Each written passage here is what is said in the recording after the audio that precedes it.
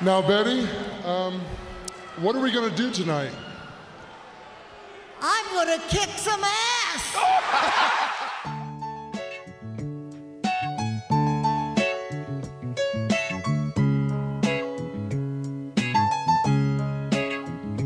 Welcome to Chicago, where the fire serve cold, but the Wolves and the Hawks never shiver in the snow. The Bulls keep it running, the Sox run the South, the Cubs run the North, but the Bears run the house. True Chicago sports fans got their ears to the street. Any team make a move and they never skip a beat. And in this house, this is where we be. Welcome to the show with E-Rock and Big Z. Welcome to Chicago. Coming from the True Chicago Sports Fan Cave, this is the TCSF podcast with E-Rock and Big Z. Happy New Year, bitches. Episode 120. Damn, already. Episode 125 is brought to you by 606 Media, True Chicago Sports Fans, and Grit Clothing Company. Don't forget to go to gritclothingco.com and get your official TCSF podcast t-shirts.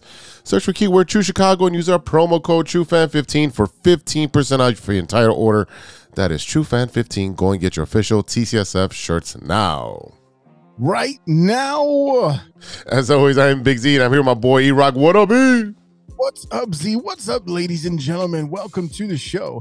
If you're a first-timer or a long-timer, please remember to hit that subscribe button, that notify button, and go ahead and give us a review on your listening app of choice. You can find us on Facebook at True Chicago Fans. You can follow us on Twitter at True Chi Fans and on IG at True Chicago Sports Fans.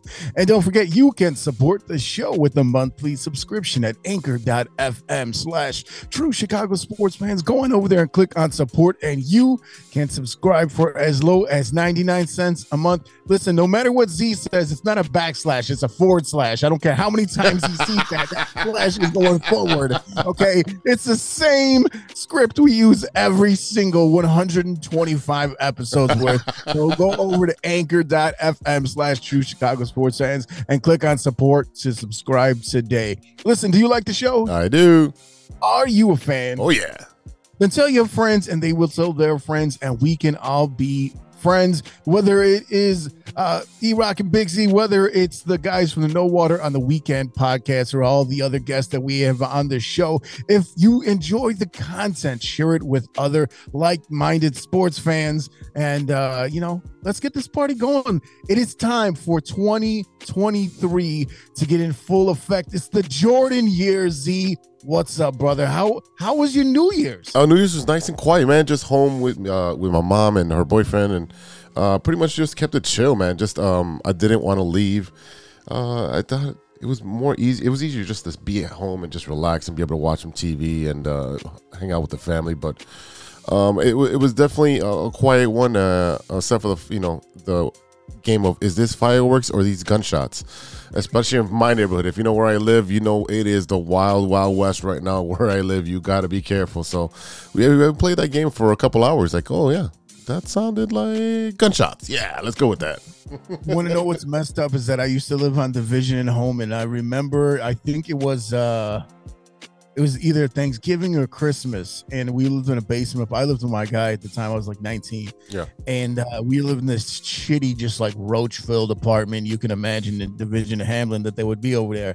And the girl I was dating at the time, we were on the phone with her. You heard just loud pops outside, and it was like, oh, what's that? And I said, probably someone got shot. I was bullshitting. And then you go outside and you see the blood and the candles, like literally inside the gate, right by our front steps. And I'm like, it might be time to move. Oh yeah, definitely might be a time to move. Yeah, I'm fully aware of how that situation plays out. Oh yeah.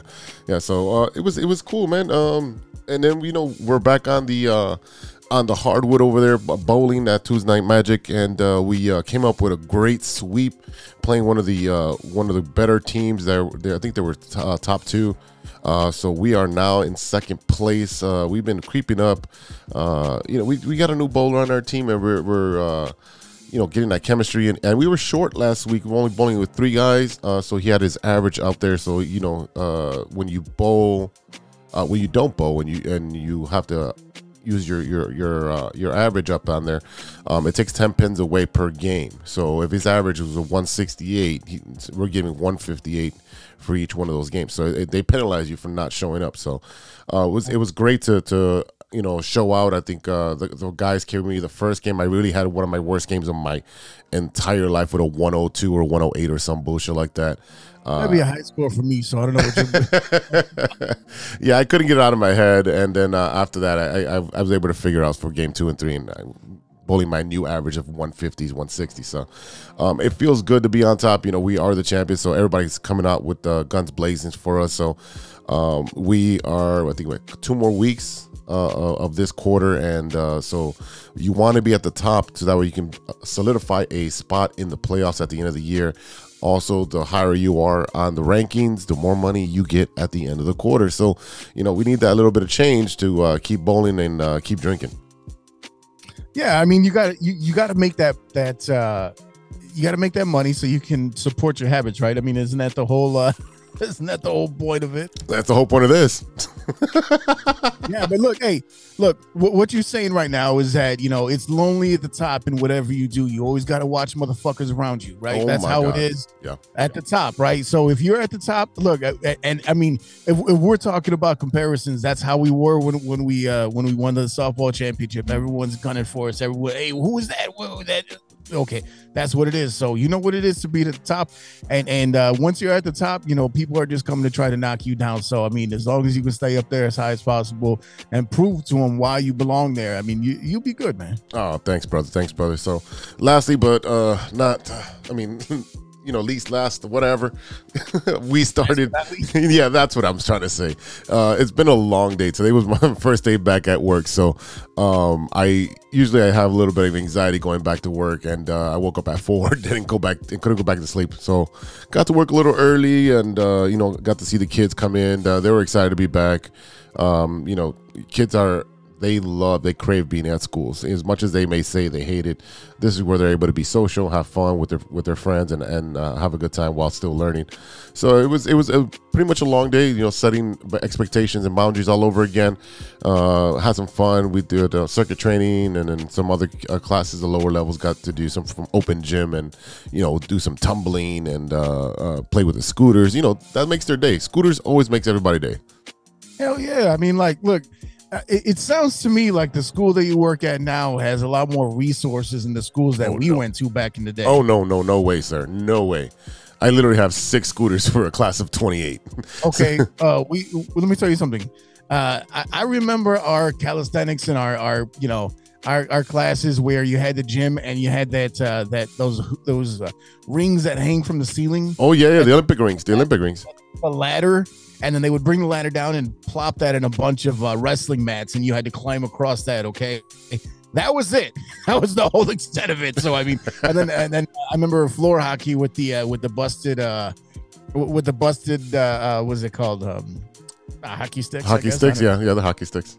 Yeah, that, and I mean, that's what we did. So and this is again in the 80s and the early 90s. So. If I'm gonna age myself, that's where I'm putting it. So you got to think about even nice shit back then would be garbage today. oh yeah, there's 100%. I mean, I have the limited amount of space, and that's pretty much the issue, because we can come up with games and use whatever materials we got to make something fun. I can come up with shit on the fly. That's not a big deal, but it's just really we got big six big pillars in the middle of the lunchroom / gym. That kind of hinders for what we can do. But hey, man, we make it work. The little kids are okay. It's more for the bigger kids. It's hard for them to do something with, we have a 11-foot ceiling, so it's hard to put a rim up there. Can't play volleyball because you hit the ceiling tiles. It's kind of frustrating. So you got to find different ways to keep these kids entertained. So how was your holiday? So we haven't been on air in a while. Yeah, I mean, we had the New Year holiday. Honestly, we've just been trying to relax and kick it at the house. Just take it easy. Watch a bunch of football.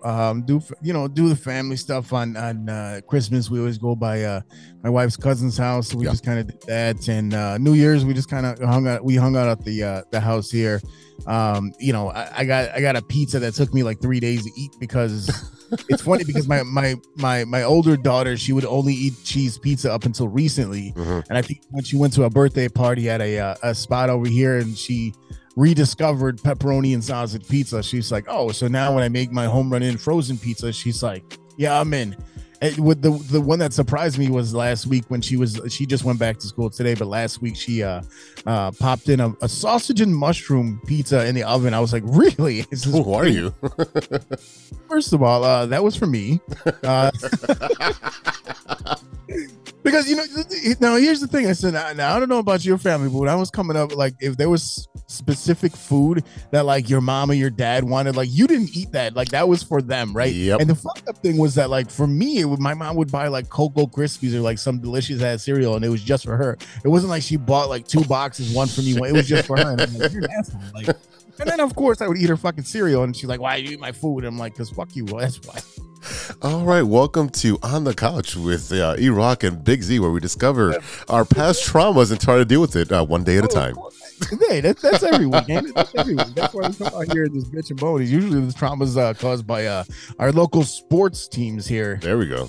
But yeah, I mean, like it was pretty good. My eldest, she's been having these little spells where she'll like get dizzy and not quite faint, but she feels faint. So she had a little a checkup there, did some blood work just to make sure she's okay. And we actually took her yesterday to the ER because she was just standing there doing dishes, and she sat down and I come check on her, and she's super pale. And I'm like, I've never seen, you know what I mean? I've never seen a little brown girl get like white lips before. That kind of freaked me out. So, we're just hoping that she's gonna be okay. She seems to be okay. I mean, she's gonna be a teenager next month, so her body's all just weird shit right now. So. I'm just trying to make sure that she's okay to continue her softball activities, because those are firing up again soon, and we're going to be the travel team is still going, but the house league is coming back in full effect the next couple of weeks, so it's going to be busy. I got to make sure that she can go out there because she's going to have to be one of the stars of the show this year. Yeah, she's definitely growing. Like every time I see her, I'm like, "What's up, Stretch?" Because she is getting taller and skinnier, and just like 5'4" already. Yeah, she looks like a house plant that's just growing and growing, and she's just stretching. So hormones at that age are just out of control. So hopefully it's just nothing. When you started saying that, like she just started getting fainting spells, it reminded me of Sopranos when Tony would get these panic attacks and just black out, and like that's what it sounds like to me. But hopefully it's nothing, and she gets better. So Abby, hope you can feel better. Well, and I'm gonna tell you what, I appreciate that. And the funny thing is that the 2 times where she's felt faint is she's been doing dishes, so that's a hell of a trick. Oh boy, that's gonna be her thing. I can't. I'm gonna pass out if I do the dishes. So right, I'm like, okay. Well, good cop out. I'm gonna have to change your middle name from dishwasher to something else. Well, like I said, we've been watching a ton of football, and we're going to be talking all about this interesting Bears season. I think it kind of went the way we thought it would go, but did it go the way we wanted it to go? We got all that plus a very interesting matchup between the Detroit Lions and the Green Bay Packers, which I thoroughly enjoyed. Oh yeah. And also touch on one of our favorite coaches of all time, and the namesake for my little kitty cat that we've had here for quite a long time. Lovey Smith did us favors, making sure that we all in Chicago know that he is still a true Bear at heart. We're going to get to all that, plus stirring the pot and what you looking at. But first, this is the Big Three with Big Z.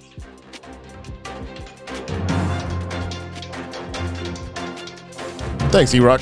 I'm Big Z, and you're not. Now for today's stories.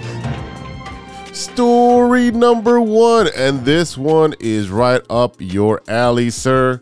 That's right. It is Oreos, the one thing you love. The Oreos have come out with an Xbox Series. So these cookies are not labeled, they're imprinted with these logos from Xbox. So you'll have the controllers up, A, B, you'll have the Xbox actual symbol, the Oreo symbol, the X and the Y. So you're looking at the Xbox Edition Oreos. So they partnered up with America's favorite cookie, the Oreos, to create Xbox-themed cookies, which are now available in 22 countries starting this month. The cookies feature 6 embossed designs, like I just described, and they come with codes that unlock Oreo-themed content in games such as Halo Infinite, Forza Horizon 5, and Sea of Thieves. And there's also a bunch of real-world prizes that are going to be up for grabs. So you gotta start buying some Oreos and play some Xbox. I don't have an Xbox, but this is pretty fucking cool. Yeah, I mean, look, what they're doing is you get the embossing of the cookie on there, and instead of having, like you said, instead of having the traditional Oreo design with the Oreo logo in the middle, you're getting like it's like A, B, up, down, left, right, Xbox, all this other stuff. So I mean, essentially, it's cheat codes imprinted on the embossment of the Oreo cookies. You know what this kind of reminds me of is when we're watching Snack versus Chef, where they had to recreate snacks, and one of the things they did have to recreate was Oreos. One thing I didn't know about Oreos is that they're vegan, so there are no eggs in the cookies. There's no butter in the cookies.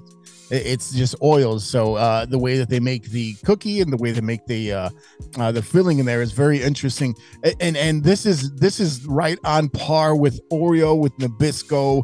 I mean, they've been creating so many weird flavors of all these last couple years. I mean, you know, I'm looking at a list right here, and you know, everyone knows the traditional Oreo. You had the regular Oreos. You got the one with the chocolate in the middle. You got the double stuff. They even came with the thins for us fat guys who just feel like we're like, yeah, I'm only eating 10 Oreos. Yeah, you're eating the same amount. But here's some of the weird flavors that I looked up here, and I think maybe we'll save some of these for our later segment. But I want to put this in the back of your head so we can think about this the rest of the show.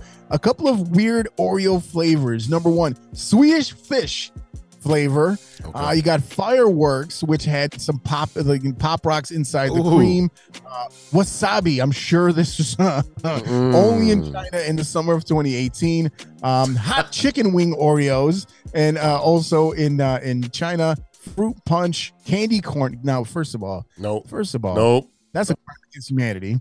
You got Peeps flavors, which is the worst candy ever to come out in, especially when you're trying to enjoy moving away from winter and going into nicer weather, and they throw some fucking Peeps at you just to ruin your day. Watermelon flavor, kettle corn, and pina colada. So we're going to talk about this a little bit later. It's a little bit in depth, but I just kind of wanted to throw that out there for those of you thinking about all the weird Oreo flavors.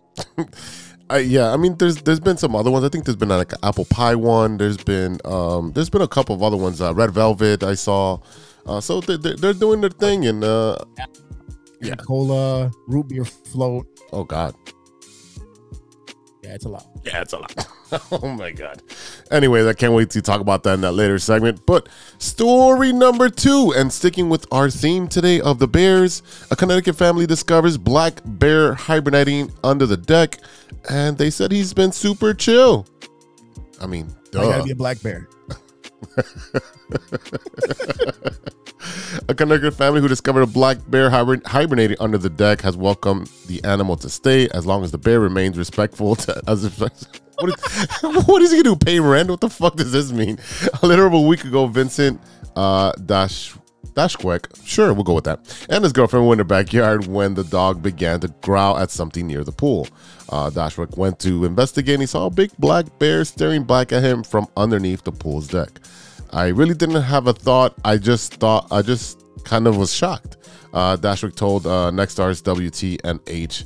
He was staring right back at me. I didn't know what to do. I just wanted to make sure my dog was inside and safe.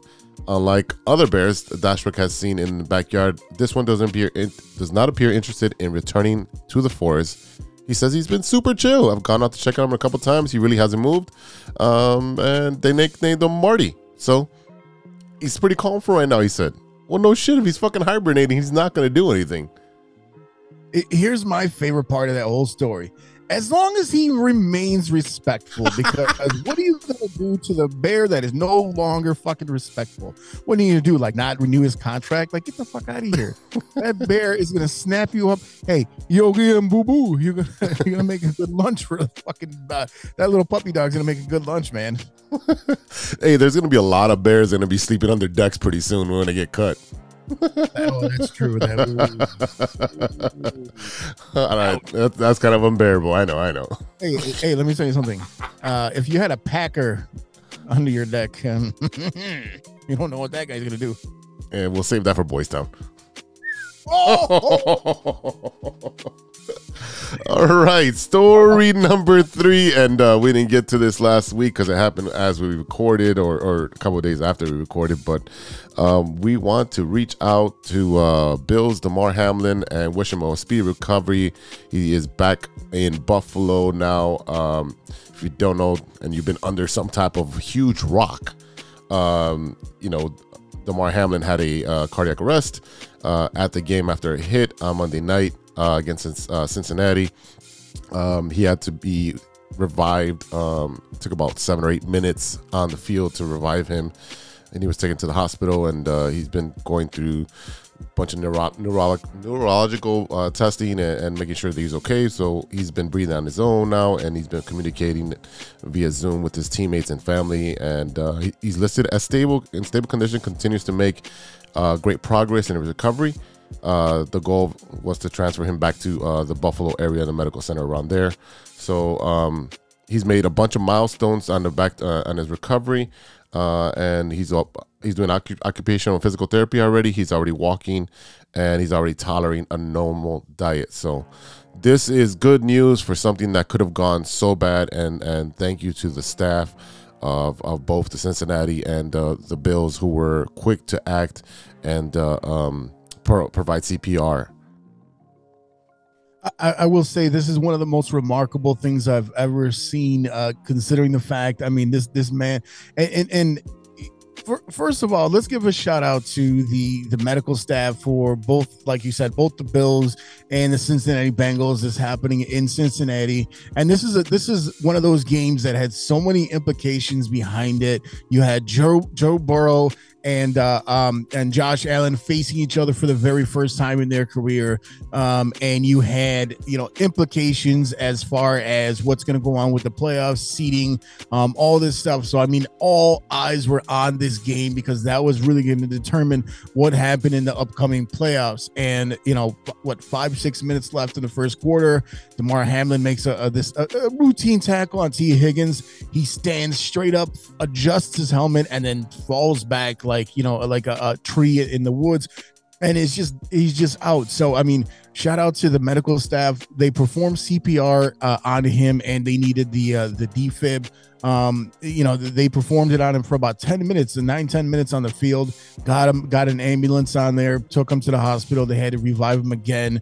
And it seems like this was just some kind of weird thing where his chest just was hit at a weird angle, just at the perfect storm where, it just got him, and it caused his heart to stop.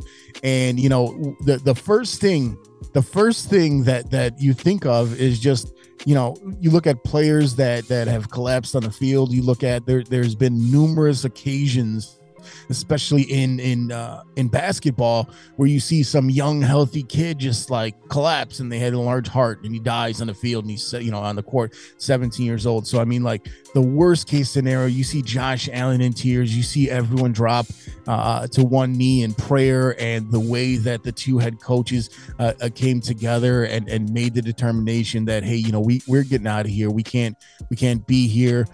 We got to go and support our guys. So I mean, just the way that it was handled, I don't know if NFL handled it correctly, because they just sat there and waited forever to see what was going to go on, to see what, are we going to continue? There was word that came out that they had 5 minutes to warm up again after he was loaded onto the ambulance. But I mean, this happened, and an hour later, they were still just loading him up. So there's no way that after watching such a traumatic event, such a substantial event happen on the field of play, that you could be expected to continue the play. And it got to the point where they completely decided, they said, you know what, we're not even going to continue the game. We're going to call it a no contest.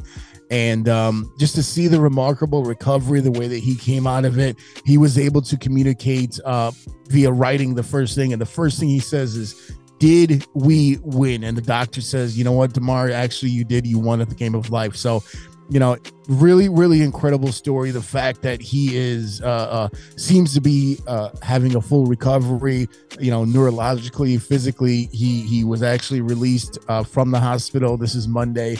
He was released from the hospital and sent back to Buffalo today. So, considering all of the things that could have gone wrong, this could have been such a black eye on the NFL and the sport of football as a whole.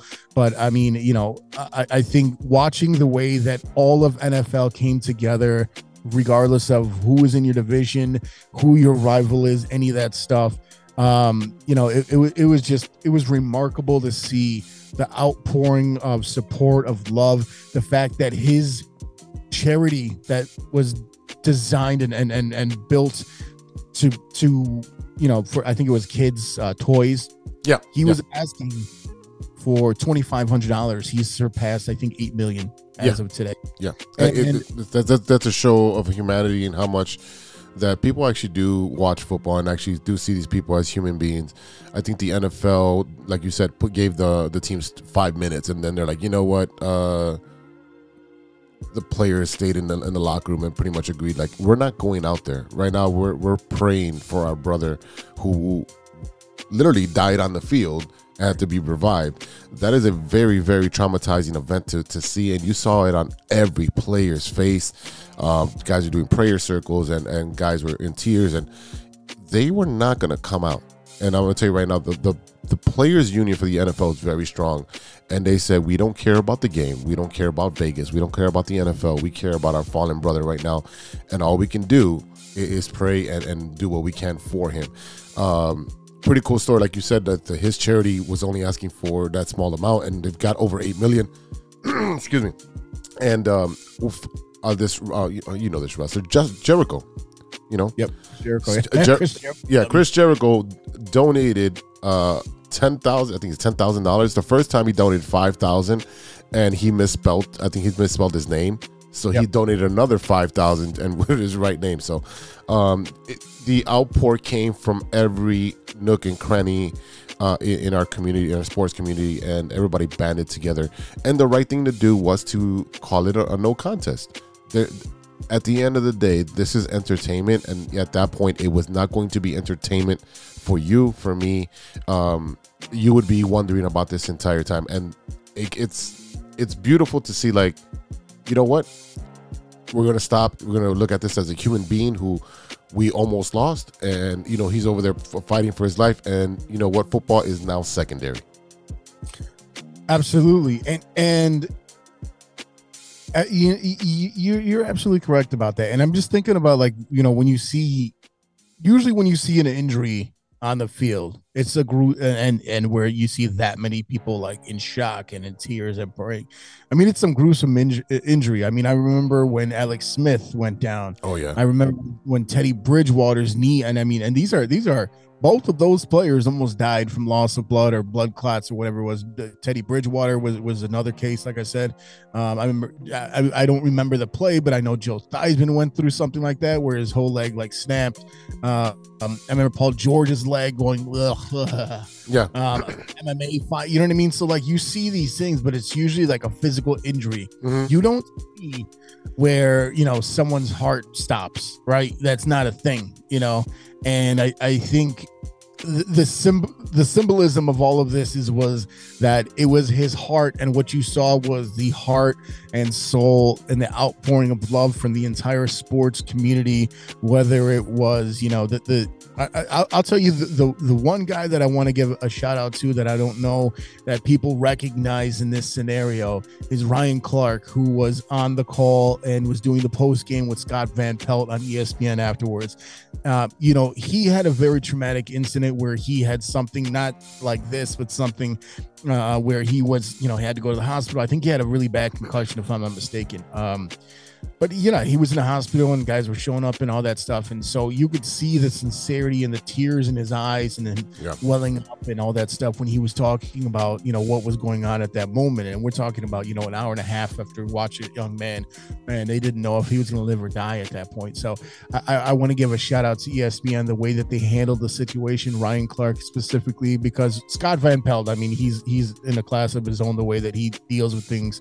But just to see a former NFL player recognize the situation and understand how to provide commentary that was thoughtful, that was emotional, that was informative, and that was, a calming force of nature for a lot of people who are swimming in uncharted waters at that time. Yeah, he did a phenomenal job. He was on the panel during the game when it happened, and they were asking him questions, and he was literally searching for a way to be able to talk. And they're like, "What's wrong?" And he's like, it brought back so much emotion from his injury and what he went through. So he understands from a player perspective. He understands what it is to put your body on the line week after week. And at any point, any one of those guys can have a freak accident. And fortunately for everyone that was watching, fortunately for him and his family, DeMar is okay, and looks like he's on the road to recovery. Will he play in the NFL again? I don't know. I don't know if I wanted to, but on the high note, the Bills are paying his full salary, even though he was placed on IR. They came and talked to the players union and the NFL about circumventing the rule, and they're going to pay the rest of his salary for the year, which is the right thing to do. And the thing with it, the thing that people don't realize about DeMar Hamlin is that he was not a starter. He was actually a backup who came into the game around week 4. So, and he took over that spot. So this was his year to shine. A young man, 23, 24 years old. So, like I said, I mean, just the fact that we're sitting here talking about his recovery. And I mean, look, I know that the entire NFL world is breathing a sigh of relief, not just because that he is recovering, but now moving out of week 18 and into this playoff schedule where we're going to have a jam-packed weekend of football coming up. That I just don't understand, or I don't know how they could possibly sit there and play after someone dies on the field, right? That's uncharted waters. So, I mean, like, I'm really glad that the kid's going to be okay. And I will tell you this, as far as him wanting to get back on the field, the fact that the first thing he said was, did we win? And then remarkably, on the first play of the game, when the Bills are playing against the Patriots, they take it back to the house. Nyheim Hines took it all the way back, opening kick, return for a touchdown. And I was listening to the presser earlier with the doctors disclosing that, yes, we're going to go ahead and release him so he can go back to Buffalo. Because remember, this all happened in Cincinnati. Right. They came out there and says there were alerts and there was all this stuff going on in the ICU because he was jumping up and down when they returned the ball. So I'll tell you this, I really hope that, as far as his health goes, I hope that this was kind of just a freak thing. And I hope that the decision for him to either return to or, no longer continue playing football is his and his alone and has absolutely nothing to do with his physical health. Can't say it any better, Guy. All right, ladies and gentlemen, I'm Big Z, and that's news to me. We'll be right back after a word from our sponsor.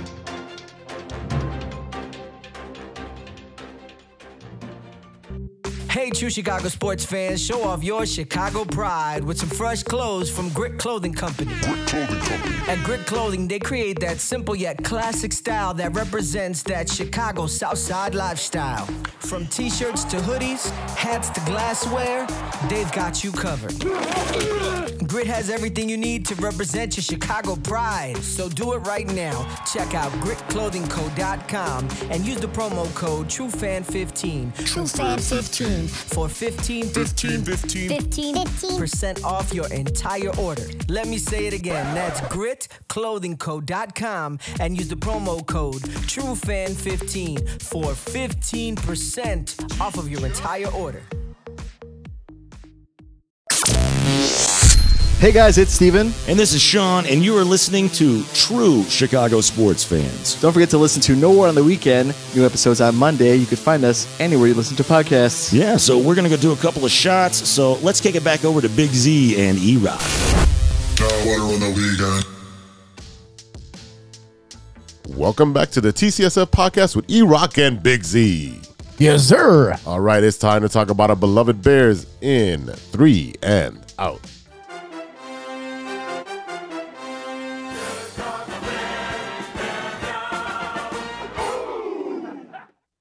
All right, E, the conclusion to this chapter of the 2022 Chicago Bears is it's here. The conclusion of the season is, and I'm pretty sure if you go and roll the tape back, all the way back to the beginning of the season where we talked about expectations, and we both agreed that the wins and losses really didn't matter. What mattered was to capitalize on Justin Fields' progress, making sure that he's healthy at the end of the year without any injury. And we talked about trading some people. We didn't talk about Roquan getting traded, but we did talk about the defensive lineman, Robert Quinn getting traded because he was on so many sacks, and they could have maximized on what they could have got for him. They got something for him, but not everything. And then, we looked at the roster and looked, there's not a lot of talent here, so we expected a lot of losses. So I don't know, but we had a crystal ball and we kind of projected it. So we're just gonna say we told you so. Let me tell you something, Z. The Chicago Bears are number one. Oh yeah, that's right, baby. Listen, I think, like I said a little bit earlier, our good friend Lovie Smith has once again proven his absolute and undying love for the Chicago Bears, because for some unknown reason, he went out and actually tried to win a game that cost the franchise the number one overall pick. And at the very last minute, on like a 4th down Hail Mary play, the Texans managed to get a touchdown, and then they went for 2 to win the game against the Colts, who are absolutely terrible as well. But that dropped the Texans down to the number one pick and awarded the Chicago Bears with the number one overall pick in the 2023 draft. And yes, we talked about the progression of Justin Fields being the most important thing that can happen for this season. Records didn't matter, right? We knew that it wasn't going to be a good record. We knew that they really had no chance of making the playoffs, of winning the division. So that was a moot point. We looked at what happened this season, and it was, it was so exciting to kick it off, right? Because we saw that crazy ass 49ers game with all the rain and Justin Fields sliding down sliding down the field after the end of the game, flying down in their first win of the season, and they will only get 2 more for that whole.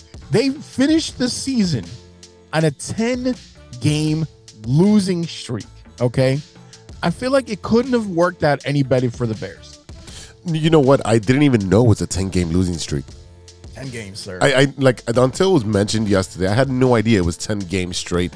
I was like, wait a second. Yeah. Oh, yeah. Yeah. 10 games. Wow. Way too tank. And you know what? The person you really have to thank out here is Ryan Poles for making those moves, not re-signing, our dead weight receiver. I don't even want to mention his name because he's not even playing well either. And what you have, he got hurt.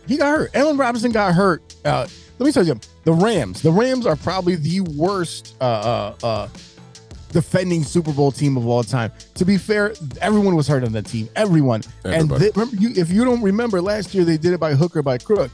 They got Stafford away from the Lions, right? They got Von Miller. Von Miller, right? They had Odell Beckham. They had all these guys, and they won by hook or by crook, and they put together a team just like the Yankees do every year.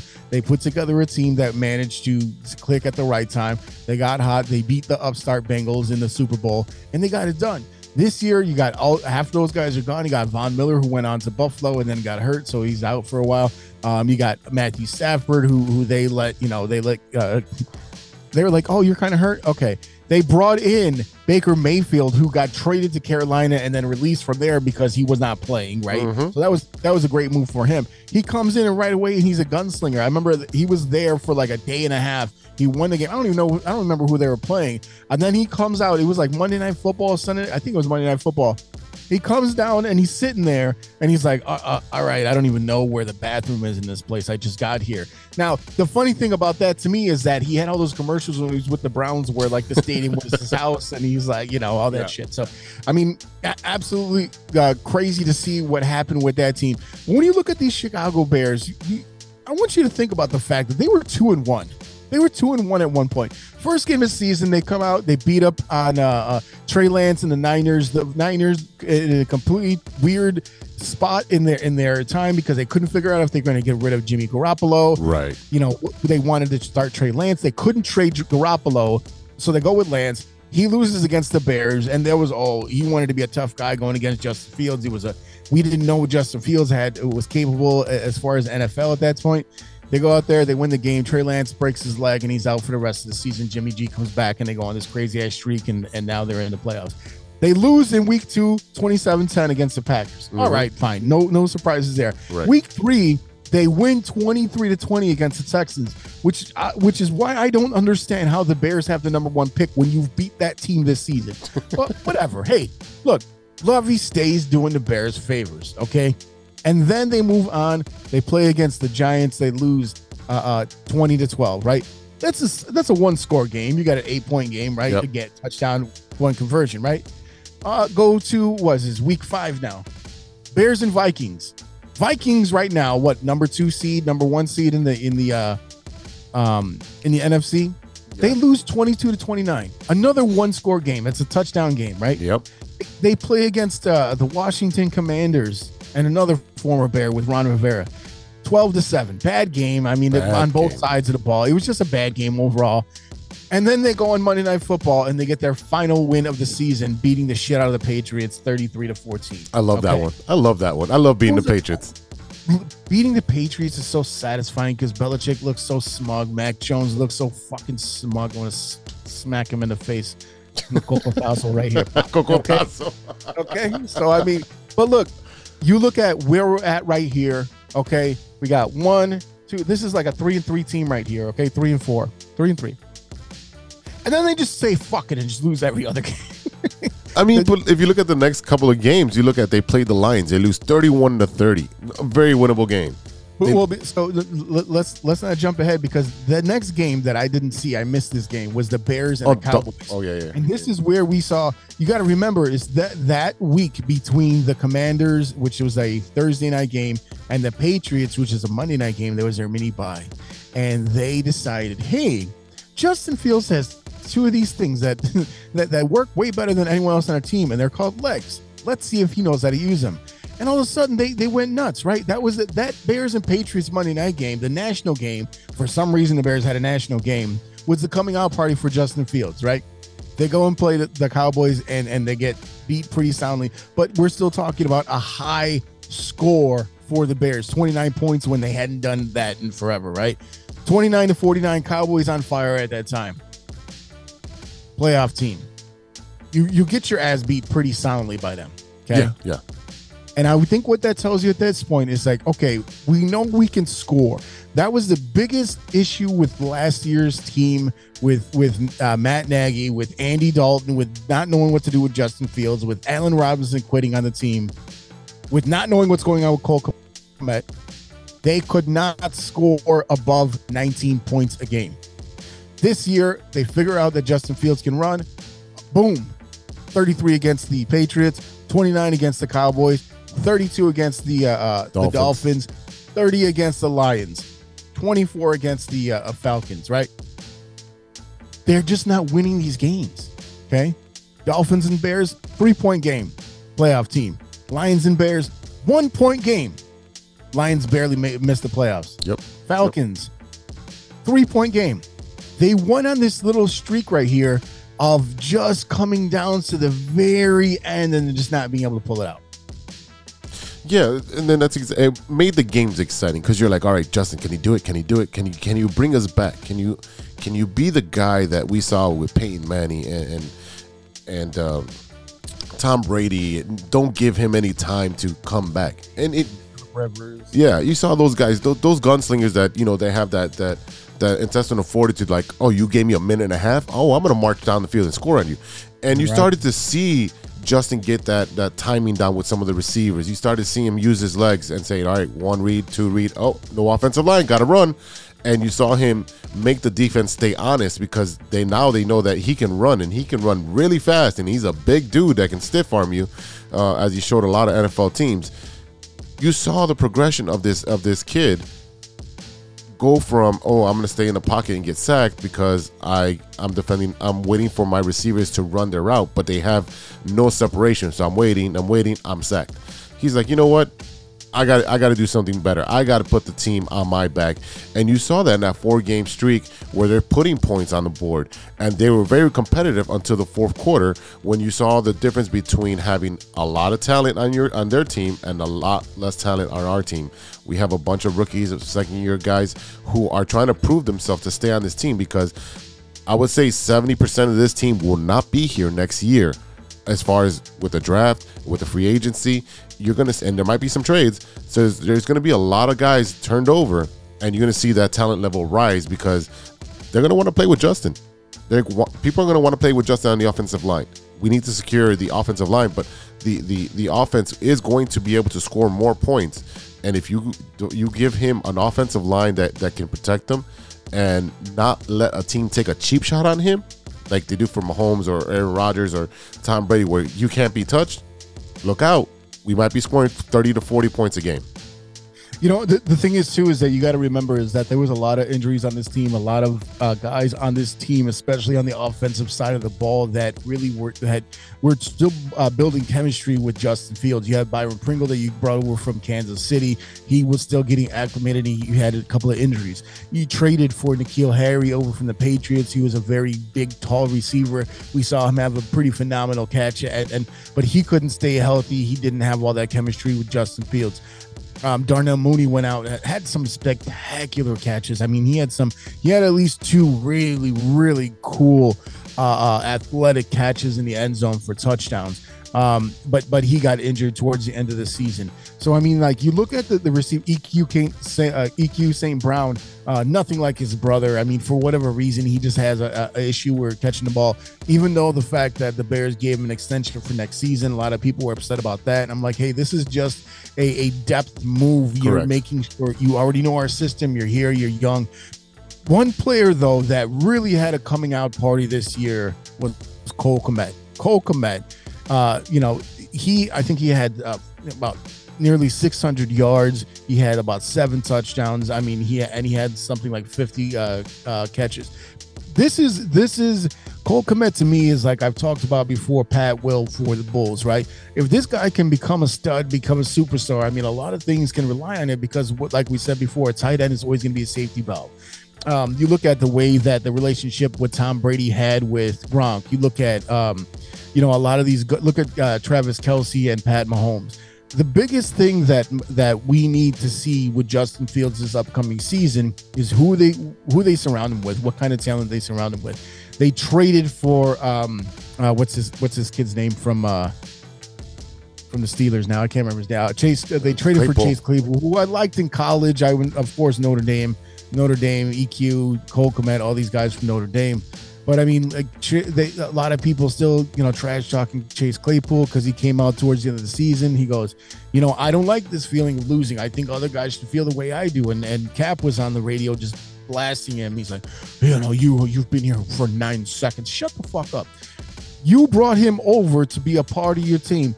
What is wrong with him being a leader? They're saying, well, he hasn't done anything. He has had an injury for like four weeks. You need consistency. So now you go into next season, you got EQ. I don't know if Pringle's a 1-year deal. Yeah. You got Kmet. Montgomery's going to be free agent. You got Khalil Herbert, who's going to be coming back. You have some pieces there, but they really need to work on this offensive line. That's going to have to be done through the draft because there's not like no team gives up really good offensive lineman. It does not happen, okay? They tried a bunch of different things. It just didn't work out. Tevin Jenkins is going to be a stud in this league. You see the way that he's a people mover. He's doing really well. So they do have some pieces here. But just to finish off the season real quick, going into late November, they went over and played against the Jets in New York against Mike White, the most generic dude of all time. And then they got their ass beat 31-10. Again, played the Packers. They actually had a very competitive game against the Packers. In the end, if I'm not mistaken, it was a pick six that really kind of topped off that nice ice cream sundae. That was a little cherry on top, losing 28-19 in Soldier Field. They played really well against the Eagles, losing a 5-point game there. Again, another down to the wire game, 25-20 against the best team in the NFC. And that's with Jalen Hurts. That was a big matchup, watching to see what's going to happen with Hurts, what's going to happen between him and Justin Fields in their first real matchup. And the thing is that, AJ Brown comes over to the Philadelphia Eagles, over from the Titans, and you see all the world of difference it makes. I talked about it before. Josh Allen gets Stephon Diggs. All of a sudden he's a superstar. You look at Tyreek Hill and all the cavalcade of wide receivers and pass catchers that Kansas City has to give to Mahomes. Right? You look at all the weapons that Justin Herbert has over in San Diego. Teams that play well, young quarterbacks that play well, have talent around them. The Bears did not provide that for Justin Fields. I saw a lot of criticism about Justin Fields this year. He's a running back. They should use the number one pick to get one of these quarterbacks. Blah, blah, blah. You big dummies. This is the first time in his high school and his college and his NFL career that he's had to run like that, because that was the only option. If your receivers are not getting open and you're about to get murdered, you're going to run for your life. Justin Fields was sacked over 50 times. I believe it was 55, 56 times this season, surpassing the high benchmark that was set by Jay Cutler a few years ago. Okay. Finishing up the last three games, Bears lost pretty big against the Bills in a game that I really needed Justin Fields to win because I needed it in my fantasy. But that killed me. So they lost 35-13. They got just completely walloped by the Lions, who proved that the Lions, at least this season, were for real. Unfortunately, they did not make the playoffs, but they did profess their love for Aaron Rodgers and making sure that he had a parting gift on Lambeau Field. Bye-bye. Go home. Really sad. So, and let me tell you something. If there was one team that was going to knock off Aaron Rodgers and it wasn't going to be the Bears, the Vikings are so fucking generic to me that I don't care about the Vikings, right? Yeah. Like the Vikings, the Vikings are the little brother of the Packers, right? The Bears are like that like Uncle Eddie cousin, like, oh man, one day, Clark, hey, could you buy the dog food for the kid? But the Lions, right? This scrappy, like crappy forever team, and Dan Campbell, this big monster, and like literally every other player that's ever played in the NFL decided to become a coach is on that team, with Terry Glenn and all these guys on there, right? I think they have Deuce Staley is on that staff. Yeah, he is. And Aaron Rodgers was like, well, we can't lose to that team. Oh, guess what, motherfucker? You lost to that team. And it was so sweet to watch him and Cobb walk off arm in arm off. I'm going to go do some ayahuasca. Yeah, so anyway, last game of the season yesterday, Vikings beat up on the Bears. No surprise there. But, I think what you looked at right here was what we call the absolute perfect tank job. You saw Justin Fields come out and show some talent. He shows arm talent. He shows leg talent. He has that sidearm throw because he's a baseball player. He's got escapability. What they need to do now is build a brick wall in front of him. Let him find a hole in that wall if he needs to, but give him some support. Give him someone to throw the ball to. That's it, point blank. That's what you need. Yeah, that's definitely what you need. So you look at the Bears to address these needs, and there's a lot of holes. So there's so many holes on the Bears. And like I said, a lot of these guys are not going to come back. We talked about Pettis not coming back. St. Brown got renewed, and like you said, that's a deft move because he knows the system, and you're trying to see if maybe it'll click for him like it does for his brother. His brother's a phenomenal player up there in Detroit, and you're looking at what we have as far as a backup quarterback, Nathan Peterman. That he shouldn't be back. Nathan Peterman was the name from the guy from Seinfeld, Elaine's boss. No, nothing. Nothing. There's a lot of people that won't be back. I mean, we have 30. There's going to be 30 players, about 30 players in this team that are no longer going to be on the Chicago Bears going into next season. I want to remind you, the Bears have the most cap space in the NFL going in the offseason, and they have the number 1 overall pick.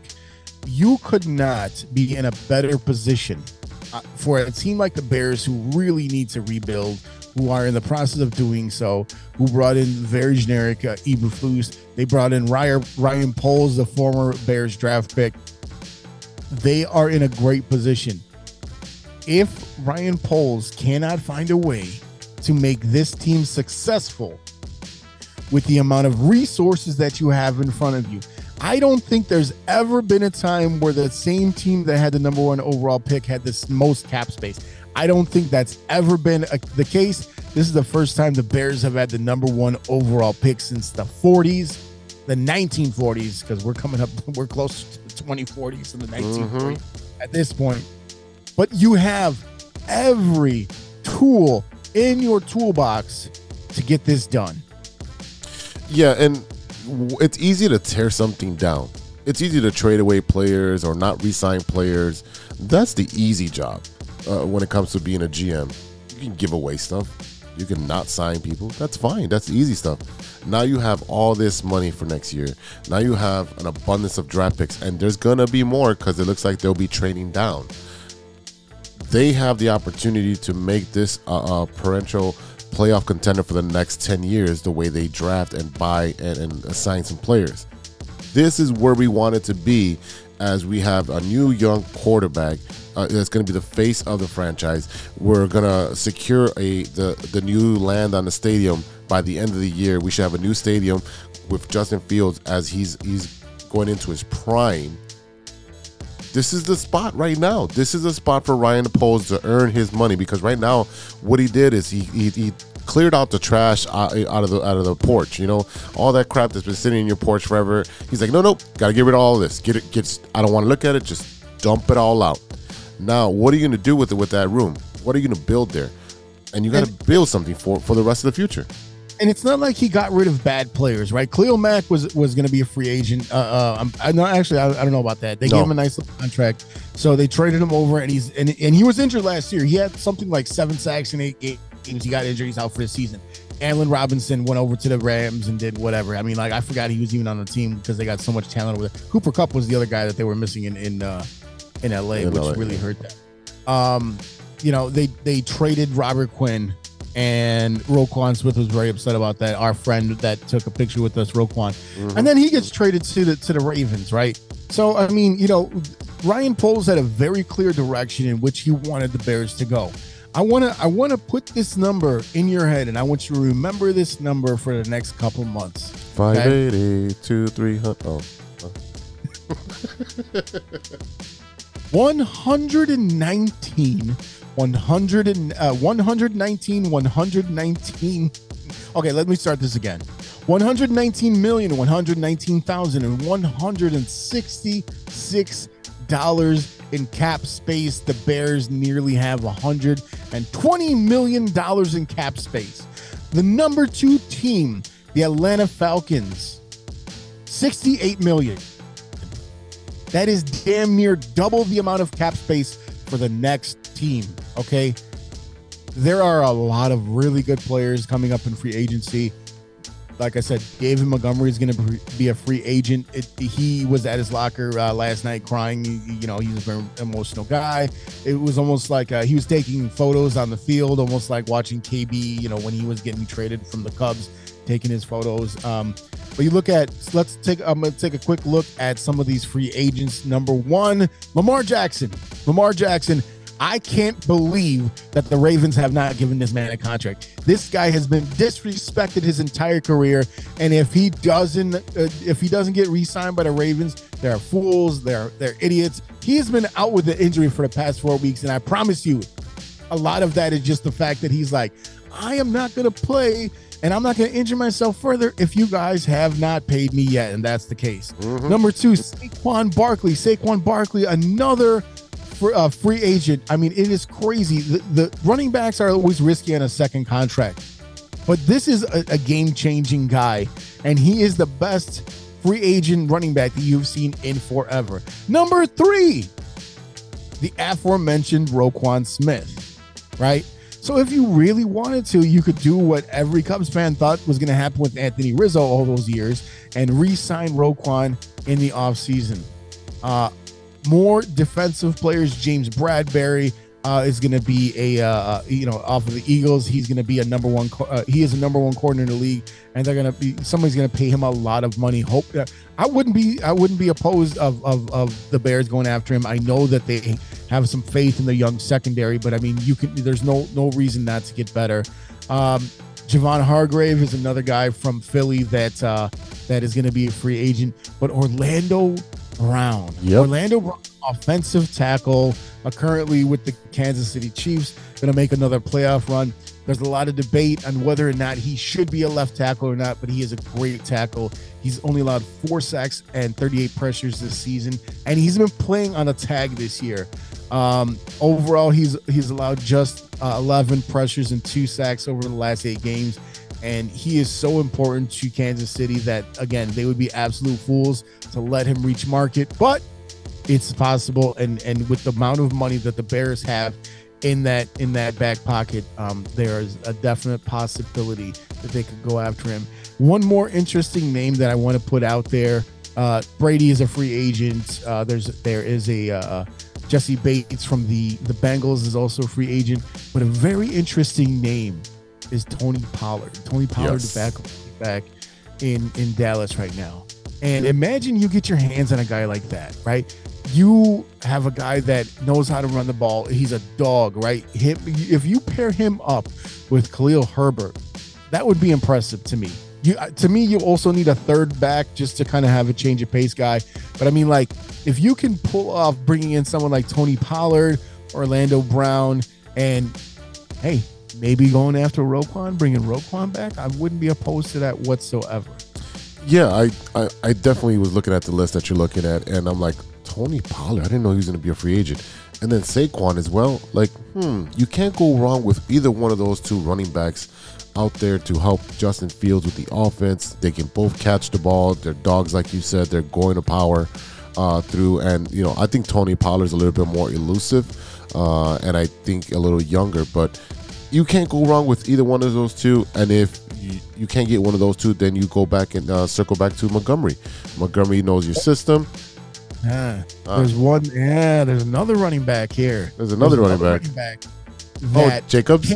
From a Bears pick when they traded for Mack, and that's Josh Jacobs.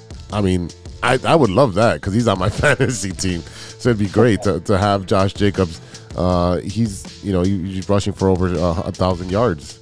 He has 3 of them, 3 in 4 seasons. So he's another dog. I mean, there's going to be some talent out there that you can sign to better your team. And free agent does come first. Free agency comes first rather than the draft. So you're looking to fill some holes. Why not be able to get your left tackle or the best tackle? He's only 26. He's going to be 27 next year. That's the prime of his career. You're looking at getting one of the 3 top running backs that produce over 1,000 yards that are going to be available. Why not? What you want to do is stack all the talent you can in free agency and then fill the rest with the draft, and then you can probably make some trades to get some players that may have not been available at the time, but now that you have all these draft picks, this draft capital, you're going to and cap room, because you can probably take on a contract from someone else who doesn't have cap room, who is going to be strapped for cash. Absolutely. And I think the most important thing, and I think me and every other Bears fan and every other NFL fan in the world can agree that the most important thing right now is just making sure that you protect Justin Fields. Another player out there is Mike McGlinchey. Mike McGlinchey from Notre Dame. You know, I love my Golden Domers. 27 years old, has been playing very good with the 49ers. He doesn't really get the love that a guy like Trent Williams, formerly of the Washington football franchise, gets. But I mean, McGlinchey is a name that, like I said, 27 years old. He's only been in the league 5 years. He has proven to be very valuable for a guy like Garoppolo, who really kind of needed to tread water. He wasn't a great quarterback, but he needed to be protected so he could find the players that they have out there. And to me, you build from the inside out, right? Like that's the way that you should be building this team. Work on, look at who you got right now.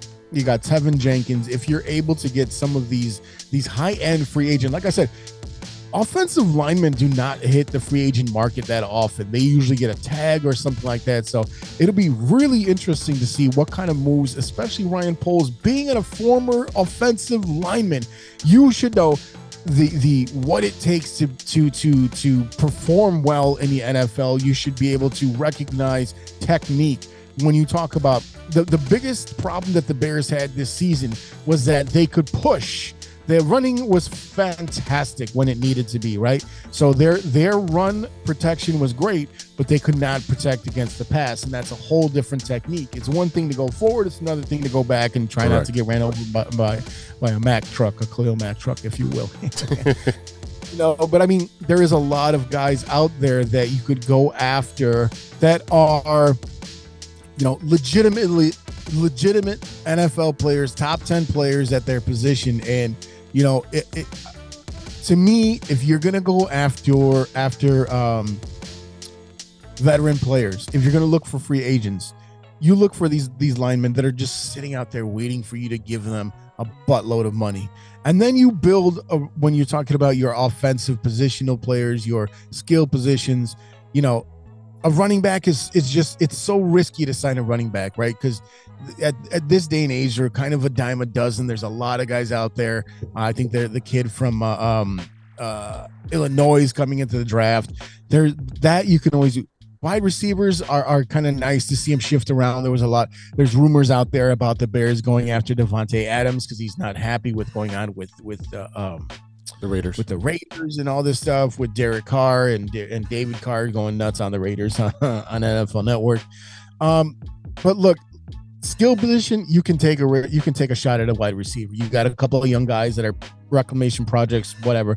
Hey, let's see what you got with a full season, with a full year of Luke Getsy under his belt, having a full year of being an offensive coordinator after watching his former offensive coordinator crash and burn in Denver, which, I can blame that on Russ all day because he sucked all year.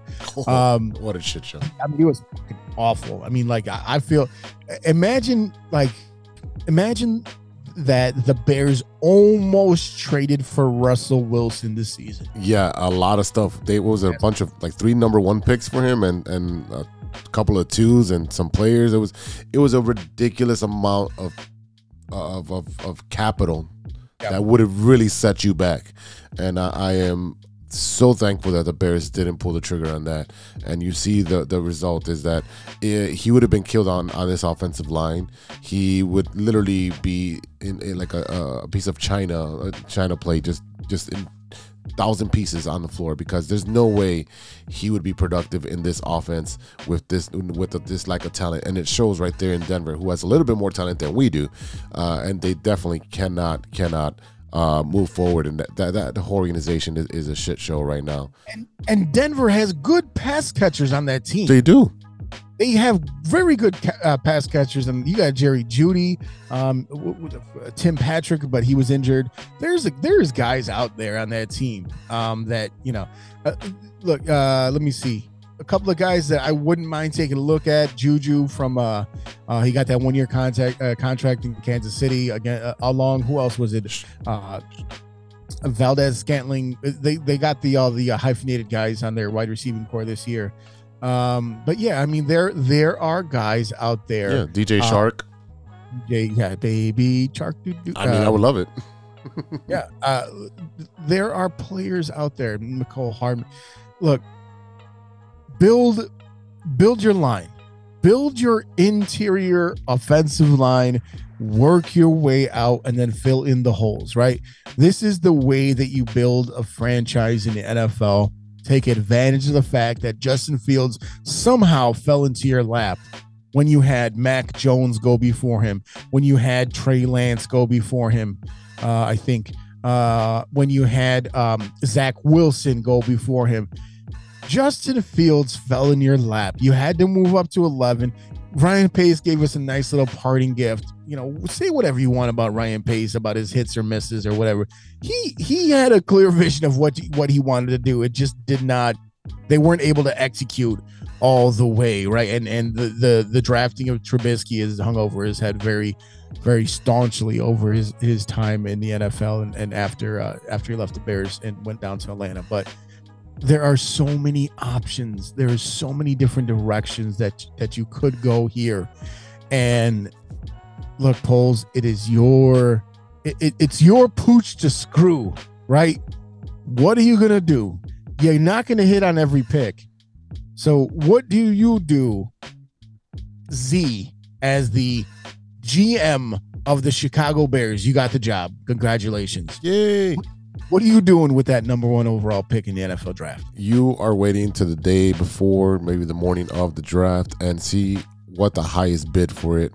You're going to ask for a king's ransom because you can take a pretty good player there. Obviously, we're not going with a quarterback, but what you're going to do is you ask for a king's ransom. You're going to get a future picks going forward, and you're also going to add trade down in the first round that you can also flip again and you may go even lower into the first round or even to the second round and just stack as many picks. Because at the end of the day, it's unless you're picking in the first, I don't know, eight slots, there's really a 50% chance these guys are going to pan out. So if you got 15 picks, 18 picks that you can amount, and you hit on 9, that's 9 good players going forward on rookie contracts, and they're going to be affordable and they'll be great talent. So you're gonna see the Bears trade down a couple of times in this draft. It's interesting because we look at who is. That's what. See, I just figured it out. I'm such a smart guy, ladies and gentlemen. If you didn't know the vast depth of my intelligence, because I actually looked up the NFL draft order, and the reason why the Chicago Bears have the number 1 pick, Texans have a tie. The Texans is that fucking tie, yep, which I completely forgot about. And what kind of sucker ties against the Houston Texans? Thank you, Lovey. I love you so much. You're so great. You're my favorite. But yeah, so number 1, Chicago Bears, and number 2, Houston Texans. You big fucking dopes. They obviously need a quarterback. I mean, Davis Mills is just a trash heap. And the number 1, if you look at the big board, for the first 4, Bryce Young, Alabama, Will Levis, Kentucky, CJ Stroud, Ohio State. And if the Bears, let's say they swap with the Texans so they can get one of these quarterbacks, you're gonna give up a ton. And you can go after the edge rusher Will Anderson from Alabama. A lot of people don't necessarily like him because they looked at him in the bowl game that he played and he was loafing. But I mean, like, you're going to go really high in the NFL draft. Are you really going to be trying that hard? Yeah, it's going to be a great draft and a great free agency to look out for the Bears, and it's going to be super exciting to see what happens in the future. So looking at some of these mock drafts, I mean, this is fresh off the presses right here because no one thought that the Bears were going to get the number 1 pick. So this is from Pro Football Focus. Their number 1 overall pick from the Indianapolis Colts. Guess what? The Bears trade. Indianapolis Colts take Bryce Young at Alabama. This says the Bears are sitting on a golden ticket with quarterback talent like Young in the class. The number 1 overall pick is going to be in high demand. The Colts make too much sense to be the team willing to offer a sweetheart deal to the Bears because A, it would still allow the Bears to be in striking distance for one of the 2 blue chip defensive line prospects in the class, and B, the Colts are desperate for a franchise quarterback after years of 1-season rentals at the position. Okay. So this one has the Bears shooting up right away. the Colts shooting up right away to make that trade with the Bears to get Bryce Young at number 1. And that's kind of like what I said. One of these teams is going to be desperate for a quarterback and trade up to number 1 for one of these quarterbacks.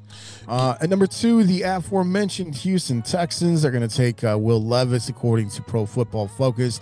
Number 3, Cardinals are going to look at Will Anderson, who we talked about a little while ago from Alabama. And at number 4, the Bears take Jalen Carter, currently playing and whooping on the TCU Horny Frogs. Will Anderson out of Alabama. Jalen Carter out of Georgia. This has turned into an absolute dream scenario for the Bears. Head coach Matt Eberflus gets the best defensive tackle prospect of the Pro Football Focus college era since 2015. Carter is the 3 technique they've been looking for, one who earned 91.0 run defense grade and a 90 pass rushing grade in 2022. So right away, we see the Bears in this mock draft going after a defensive player, like I said, looking at Jalen Carter, looking at Will Anderson, staying in the top 5 and managing to move down, but not far enough that they're going to be out of contention for one of these rushers. I wonder what would be the package that the Bears would get for, what is it? Was it that they're moving 4 spots? Yeah. So, I mean, what are you getting for that? You're getting at least, you're moving down in the draft and you're getting what? 3 number 2s? Or what are you getting for that? What's the value on that? Because you're giving them a chance at a franchise quarterback. Right. And I mean, like I said, I mean, this is just this is a way too early mock draft, right? We don't know what's going to go on. We got a couple, but I mean, like, just looking at what's going on here, I'm trying to see if they actually have anything showing what the compensation would be, and they really don't. They're just saying, you know, this would move here, this would move there. So it'd be interesting because I really don't know. Let's look at the Colts draft picks real quick. Colts draft picks. Hey, look at that. Google knows what I want. So they have the number 4 overall in second round. They have number 35. Third round, they got a trade from Washington. 4th round, 5th round, 6th round, and 7th round. They got a 6th round pick conditional from Buffalo. They got a 7th round pick from Tampa. So it'll be interesting to see what kind of compensation if we're talking about a number 1 next year. It really depends on how badly they want Bryce Young in a Colts uniform, especially with whatever kind of craziness went on with them this season. Picking up Jeff Saturday after releasing Frank Reich, who is actually doing very well for them, in my opinion. Mm-hmm. Just because, Jim Irsay is a nut job, so he's just going to do whatever he does.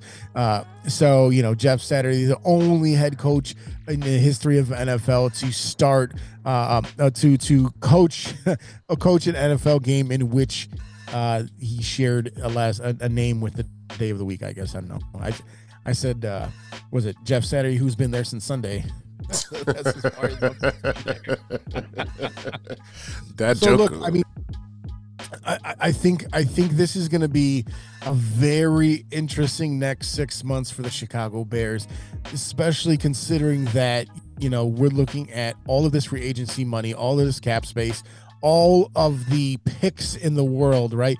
Yes, they traded that 2nd round pick, so I will tell you that there has to be a 2nd round pick in this year's draft that's included in any trade where they allow someone to come up and take that number 1 spot. One thing that I thought was very interesting regarding the Chicago Bears that came up today was there are artist renderings of what could possibly be a renovation for Soldier Field. The guy that put this together is a guy that is well known in the architecture world and is well known for redesigning and refurbishing stadiums. The renderings look beautiful. I mean, you don't have a dome over Soldier Field, but you have a really nice concourse. You have your betting, whatever your casino, your off-track betting, or I don't know what the hell they call it. Your sports book. There you go. Just like the Cubs have, just like the Sox are putting in. You have a lot of different things that they're showing, in a family area, blah, blah, blah, blah, blah.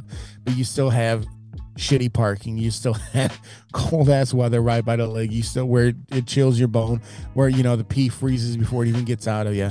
You're walking around with a frozen bladder. I don't see any way, shape, or form where the Bears are not playing in Arlington Heights in the next 5 years. Yeah, you can pretty much book your ticket right now. They're going to be in Arlington Heights. There's no way that you want to go into this new Bears era without a stadium and a venue, a bunch of venues on a property that you own to make money on a 365-day schedule, right? They're one of the few teams that doesn't own their stadium. So they lease the stadium from the Park District. So they only get revenue on 10 games, including the preseason. That is not enough for a franchise that wants to continue to build and move forward and be considered one of the powerhouses, especially being one of the franchise teams in the NFL, one of the original teams. We're done nickel and diming. The Bears are a hot commodity. They're the number one team in the city. No matter what side you cheer for on baseball, everyone is a Bears fan. The Bears are number one in the city. Why not have your beautiful, tremendous stadium that we can build, along with the facilities on the outside, the sports books, the hotels, the restaurants, have a whole complex out there? Why not have that? I'm sick of having, just enough. Just enough. I'm looking at these renderings. They look beautiful. The renderings look beautiful. But at the end of the day, where are the Bears going to play for the 4 years that's being constructed? Well, yeah, they're not going to play in Illinois like they did when they were rehabbing Soldier Field. I want people to realize this team with no stadium, with no land. They don't. All they own is the land where Hallis Hall is, right? Yep. They are still the 5th most valuable franchise in the National Football League. A team without a stadium, without a venue. Cowboys, $8 billion. Billion with a B. Patriots, $6.4 billion. Cowboys are that much higher because of that stadium. The Rams with that brand new SoFi Field Stadium. That thing is gorgeous. Yep. $6.2 billion. The New York Giants, $6 billion. The Chicago Bears, a team with no stadium, is worth $5.8 billion with a B. Okay. If that doesn't tell you, and one thing you have to remember about the Chicago Bears is that, yes, they are the charter franchise of the NFL. They've been playing the Green Bay Packers since like 1684, right? The Pilgrims used to wear orange and blue, right? We know how old this team is. We know what their significance is to the NFL. You can't have them not have a state-of-the-art stadium. It is not a thing that can happen. You have to ride this wave where you have Justin Fields number one, where you have the number one overall pick, where you have the most cap space of any NFL team, and by far, you pair that with a brand new stadium. Even if you were to rehab Soldier Field, you want to build your own stadium. That is what they should. Look, we're talking about Virginia Muskowski, who just turned 100 years old. She is never going to die. She's going to be, you know what I mean? Like, she's going to be there watching Justin Fields, you know, at his funeral and his wake, because he died of old age. Okay. That's how she's going to last forever. Right. You have to build your own stadium. You can't stay. I'm sorry. It's just, you can't do it anymore. You're worth $5.8 billion without a stadium. It is insane. There's no way you can't do this. Yeah, definitely. And you'll see them if they do get the stadium, and once it's completed, you look at them being, they will be jumping into the top 3 easily. They'll jump into the top 3. Oh, yeah. Because 100%. when you have one of those humongous stadiums, you get a WrestleMania, you get a Final Four, you get, boxing matches, you get Super Bowls, obviously. You're going to be on there for a Super Bowl. You get so much stuff that you can do there. And then you can, it reminds me of like, if you're going to have all that land in a complex, you can actually put another stadium on there and do for smaller venues. Like if for a basketball team, you could do like Jerry Jones land. They put everything all together. So you do have that availability and that time. Why not? Move the Windy City Bulls over there. You have so much stuff that you can do. So at the end of the day, Chicago Bears take care of business because Ted Phillips is out, and they'll be hiring somebody pretty soon. Maybe the guy from the Big Ten. That's what I keep hearing. But you're looking at what they're going to do is provide you with a beautiful stadium for you to go to. And I don't want to hear the drive to Arlington Heights, because it's probably the same amount of time from you getting from Chicago to Arlington Heights than it is from anywhere in the city to Soldier Field, because the traffic's so fucking bad and there's no damn parking. All right, so stop complaining about that. Stop playing. Oh, Chicago teams got to play in Chicago. Most NFL teams do not play in the city, the actual city that they're named after. So get over it. Let's move into. Yeah, it's a nickname. Move on to the 21st century where we can get nice toys. All right. I want to go to a beautiful stadium and then maybe even get a hotel and like, hey, you know what? I'm gonna have a good time, have a good steak, gonna have a good football game, and enjoy my time at the hotel. Look, you got your hotel, you got your sports book, you got your casino, you got your alternate venue, you have your training facility, you have your practice facility, you have your tailgating, you have your parking structure. You have so many opportunities. This right here is a turning point for the franchise of the Chicago Bears, because I want to tell you something right now. You have a lot of these kids right now who are very incorrigible. They're very susceptible to lean one way or the other. That's why you see a lot of like 10-year-olds and 12-year-olds running around with LeBron James and Steph Curry jerseys and all this shit, right? This is your time. Make this team matter again. The 1985 Chicago Bears capitalized on a time in the NFL where they were starting to go international, where they were starting to have more media attention. You had cable TV being more available to more people, so you were exposed to more fans. Make this the time where you double your fan base. It can be done. Make people care again, not just the old fucks. All right, ladies and gentlemen, we'll be right back with Stirring the Pot after a word from our sponsors.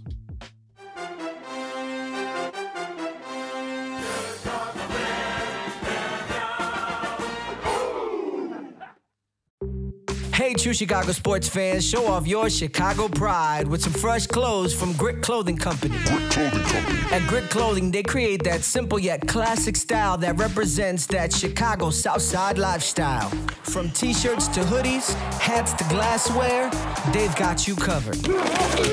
Grit has everything you need to represent your Chicago pride, so do it right now. Check out gritclothingco.com and use the promo code TrueFan15. TrueFan15. For 15% off your entire order. Let me say it again. That's gritclothingco.com and use the promo code TrueFan15 for 15% off of your entire order.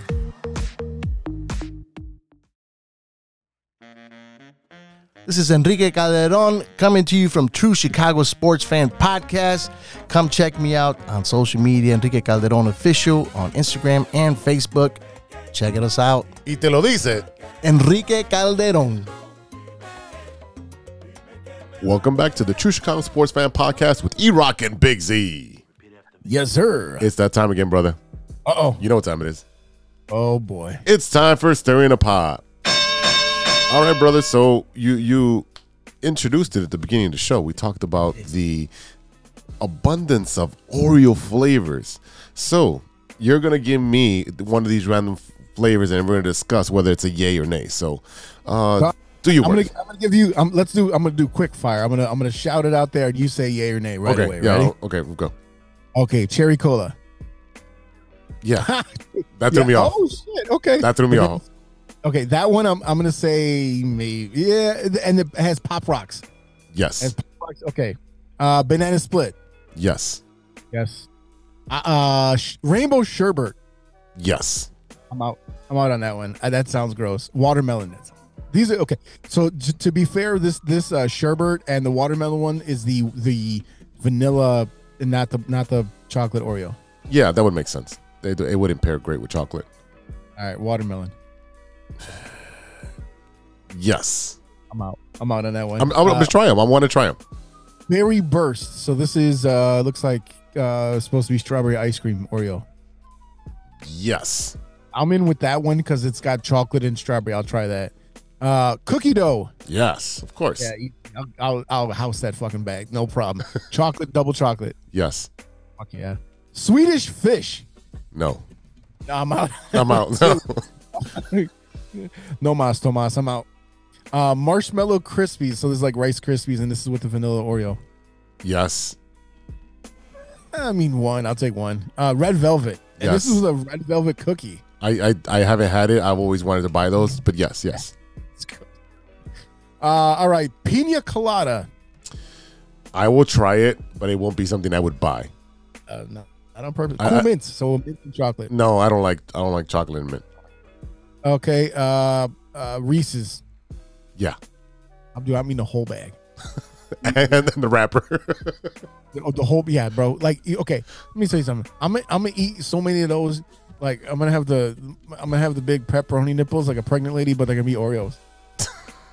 Wow, I don't want that visual. God. You like bitches. Okay. Heads or tail? This is easy one. Lemon cream with a vanilla cookie. No, I don't like the lemon cream. I've tried that. It's not great. Candy cane. No, I'm out. Firework. That's just Pop Rocks. We talked about that one. Peep. Garbage. No peeps. Candy corn in the fucking trash. Kettle corn. This is with vanilla cookies and kettle corn. That sounds like a weird combination. I'll try it, but not something I would buy. That sounds good though. That sounds sneaky good. PB&J. Oh hell yeah. Yeah. Creamsicle. This is a cream cookie or the vanilla cookie with orange and vanilla cream in the middle. Yes. Yep. Fruit punch. No. Oh fuck no. S'mores. Yes. Yeah, I'm in. Gingerbread. Ooh. Yeah, I'm fucking with gingerbread. I'm fucking those up. Neapolitan. So that's vanilla cookie and then chocolate cream and strawberry cream, but it's stacked like a Big Mac. Oh yeah, let's run that. Mocha. Dunkin' Donuts mocha. No, I don't like Dunkin' flavors. You don't like? Well, it's just coffee. I mean, it's just coffee. No, you're the coffee drinker. You drink more coffee than I do. No way. I drink a lot of coffee. Root beer float. No, I don't like root beer at all. Really? I don't like root beer. No. Strawberries and cream. Yeah. Oh yeah. Let's see. Give me a couple more here. Cotton candy. That's a vanilla cookie. No, I'm fucking. Nope. Oh. Butter easy. That's easy. Which cookie one? Butter is the cookie butter. Oh yeah. It's like some of these are like jelly donut. That looks like a vanilla cookie with cream and then some jelly in the middle. It's kind of weird. Yeah, I'm down. I like jelly donuts. Apple pie. Hell yeah. Fruity crisp. That it looks like what is this? Fruity Pebbles. Yeah, I love Fruity Pebbles. Who doesn't? Ooh, mystery Oreo. It doesn't say what it is. And it's probably Malort. All right, chocolate hazelnut. Yeah, I'll try it. Yeah, that's like a Ferrero Rocher. Last, but yes, exactly. Last but not least, this looks like the most exotic flavor. It is Tide Pods. No, that's not real. Tide Pods, it's not real. That's not real. But I'm pretty sure dumbasses would eat it though. Yeah, I know. Steven, we're talking to you. Ooh. Yeah, I thought we were going to keep this shot free this time, but I guess not. First of all, I mean, let me tell you something. That boy takes more shots at me than a fucking alcoholic on St. Patty's Day, okay? Like, I don't know what his problem is. Just because he's wrong all the time. Let me tell you something. It's not a hot take when it's just bullshit, right? Wow. He's like, oh, yeah, 65 wins. You understand how many 65 wins are? Like, you would have to, like, not show up for a good 2/3. I mean, and when I say not show up, I mean forfeit. You have to walk into the season. You say, okay, starting June 1st, we just forfeit everything. That's how you get. It's insane, the shit that he says. And he's like, no, this is not a hot take. This is real. There's no way. Hey, the Pirates won 65 games. Right. And on accident. Yeah. Yeah, so they're like, we were trying to lose. Like, good job, guys. I'm gonna enjoy cashing in on that bet for sure.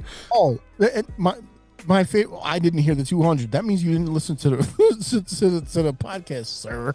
Oh boy, yeah, he's in trouble. He's in trouble when it comes to that bet. Yeah, I can't wait. So when we're getting close, when the White Sox gets to 64 wins, can we just like make sure that we are wherever at a bar somewhere just so we can watch? We have to 64 wins, and we all have to go to the bar just for every game that would be 65. So it'd be like chasing the 71 home runs, right? The record. You got to keep going to the game to see it when it happens. Yeah, of course. And we're gonna film it, and we're gonna put content out there. Of course, we're gonna fucking and then I'm gonna make him drink the most nastiest shit for my celebration. But doesn't he like Malort? No, Steve. Sean does. Sean loves Malort. Yeah.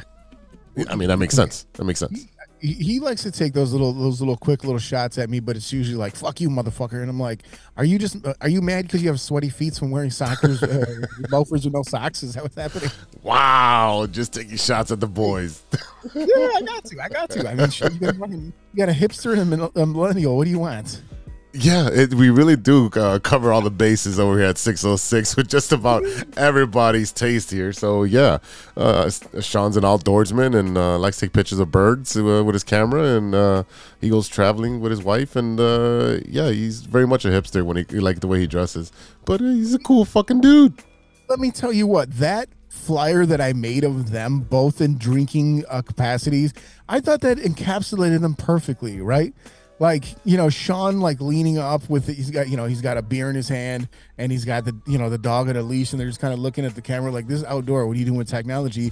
And then Steven trying to look sophisticated, and off in the background. Yes, I'm just enjoying my drink alone in my sports coat.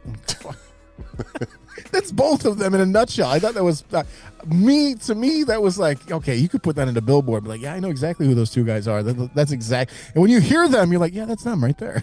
Yeah, definitely. All right, brother, I got one question for you before we go. What you looking at? What are you watching that isn't sports? Man, I've been watching a lot because I had 3 weeks off. But most recently, I didn't watch a lot with my entire vacation. Yeah, recently I've been watching Kaleidoscope on Netflix. It is a fucking phenomenal show. You have it's pretty much a heist. So very like Ocean's 11. There's a heist. There's a group that's put together to complete this heist.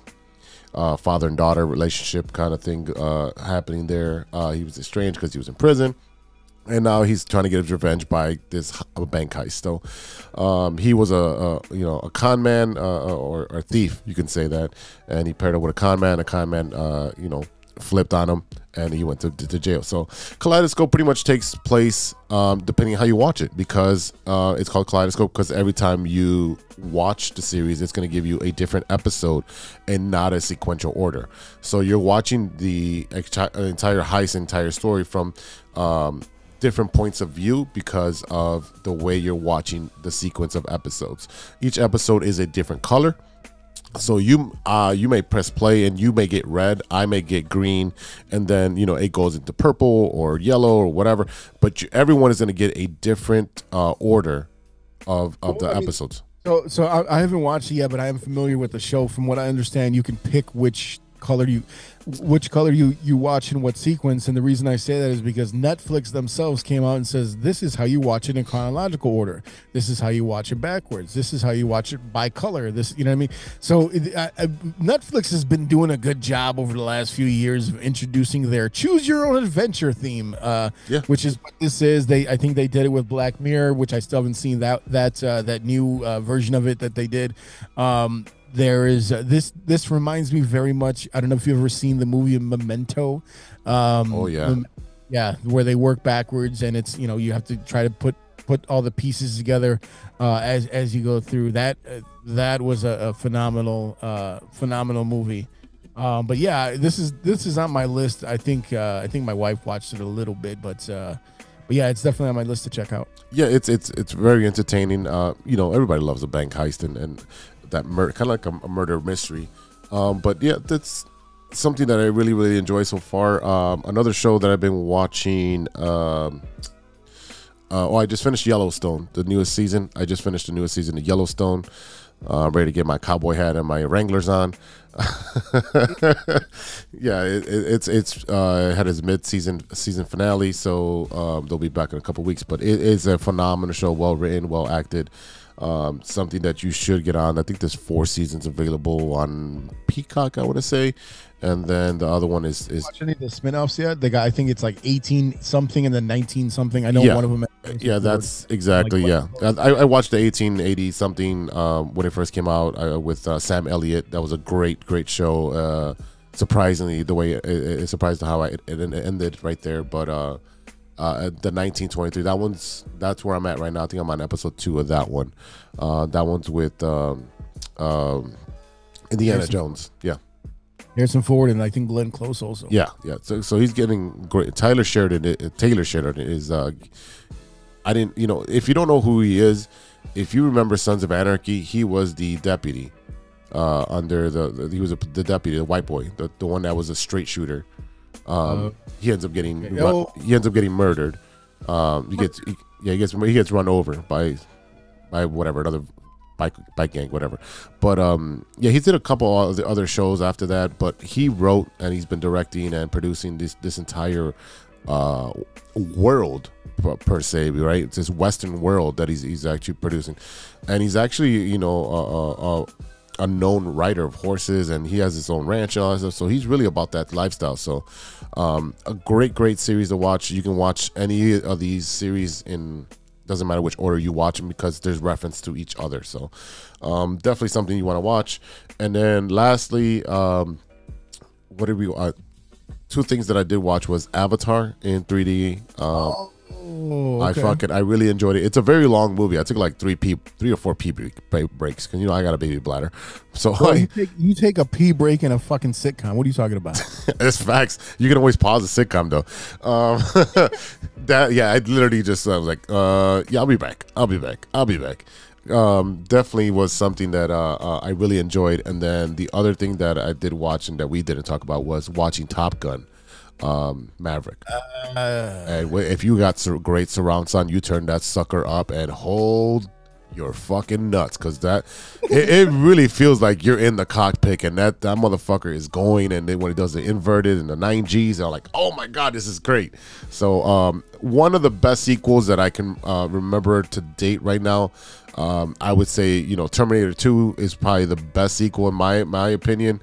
As far as when it comes to a franchise, but Maverick is a close second. Considering the fact that they were made like 30 years apart, that's pretty incredible. That's high praise. They're very high praise. The funny thing is that the 2 things that you've watched are sequels. Yes, yeah, they are sequels. So, and I'm also excited, to see all the rest of the Marvel universe. There's gonna be a bunch of movies that come out this year, so I'm excited for those. What are you watching, brother? Did you watch Black Adam yet? I did. It's hot garbage. Really? Yeah, it's very lackluster. It's literally like WB was holding The Rock's nuts and saying, "Do what you want. Look pretty. Do this." Don't even watch it. I mean, I'm gonna watch it eventually when you're gonna fall asleep. I fell asleep watching it.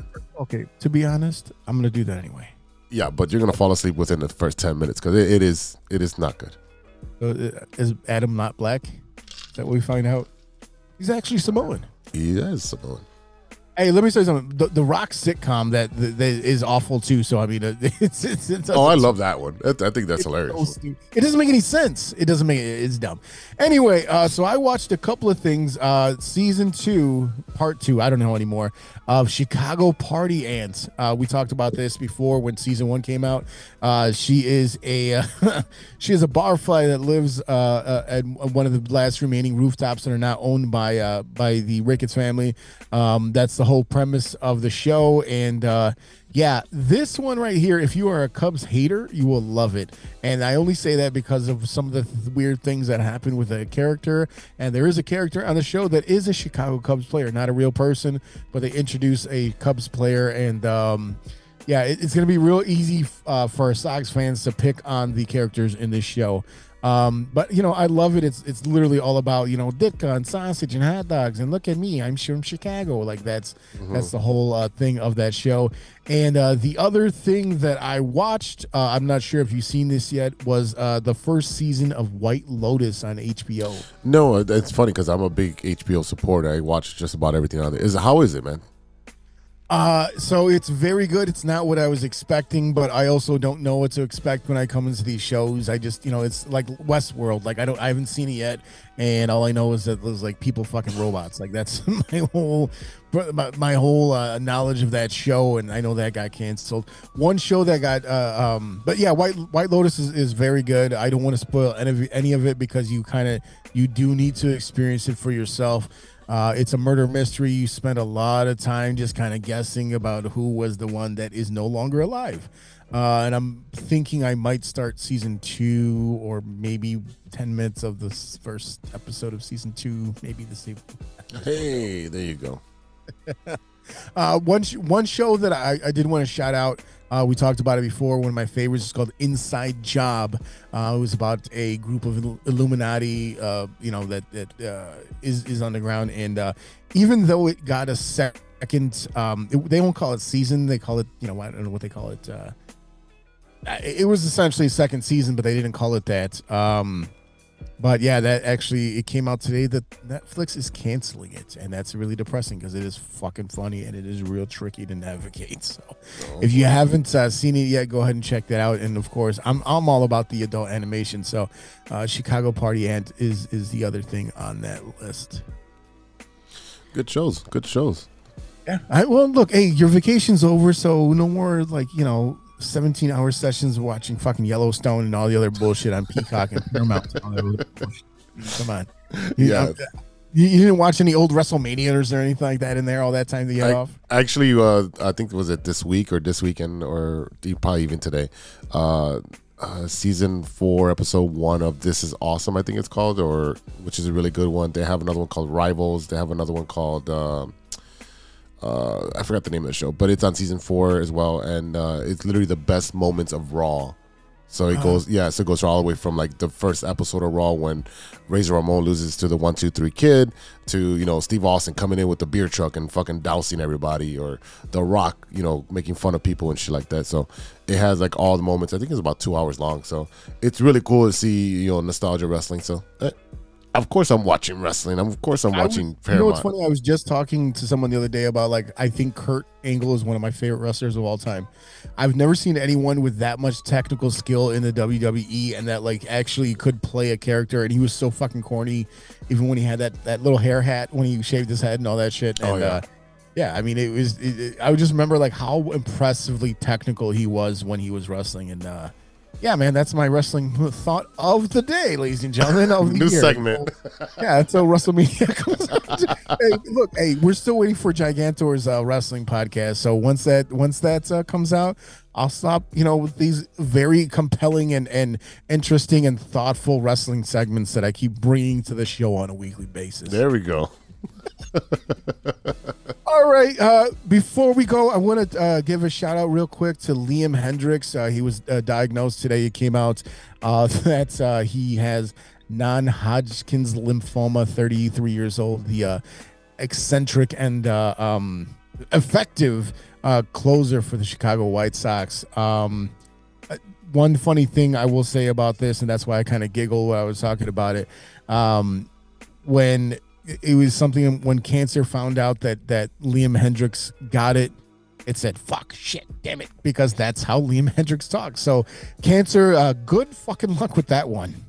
Yeah, Hendricks is a fighter. He was quoted as saying, as a professional athlete, I've always been mindful and try to use my position in public eye to most positive ends possible by shining a light on causes or issues that touch close to home for myself, my wife, and my family. It is in that spirit that I want to share some personal health news I have learned in the past few days and do so on my own terms. So, I mean, this guy has supported so many great causes, from the bringing Ukrainian refugees to the game and treating them to a shopping spree and all that stuff, to supporting little leagues, to gay rights or whatever it may be. He's been a supporter of animals as well. And this guy is just always giving back to the community and great causes. And this is, everyone, it fucking just sucks. This is a good guy, and fuck cancer. This is all I wanted to say. Just fuck cancer. I hate when good people get cancer. You lost your mic. I mean, look, bad people, you can get cancer all you want. Good people, yeah, stay away. Yeah, that would be cool. That would be cool. But yeah, and also once again, I got shout out to the fucking Lions because I love the fact that you knocked out Aaron Rodgers and he was so solid. He thought for sure that he was gonna win. So hey, hey, fuck you, Aaron. I just gotta say that. You and Randall Cobb can walk off, lockstep and go fuck each other. Go fuck. Anyway, all right. Ladies and gentlemen, thank you so much for listening. A big thank you to our sponsors, 606 Media, True Chicago Sports Fans, and Grit Clothing Company. Don't forget to go to gritclothingco.com and get your official TCSF podcast t-shirts. Search for keyword True Chicago and use our promo code TrueFan15 at checkout for 15% off of your entire order. That is TrueFan15. Go and get your shirts right now. And don't forget to check out the rest of the 606 Media lineup. The newest show in the 606 family is No Water on the Weekend with Stephen and Sean. It's a pop culture forward podcast that dabbles in funny trivia, film, television, music, and Chicago-centric news and happenings. New episodes are available on Mondays wherever you get your podcasts.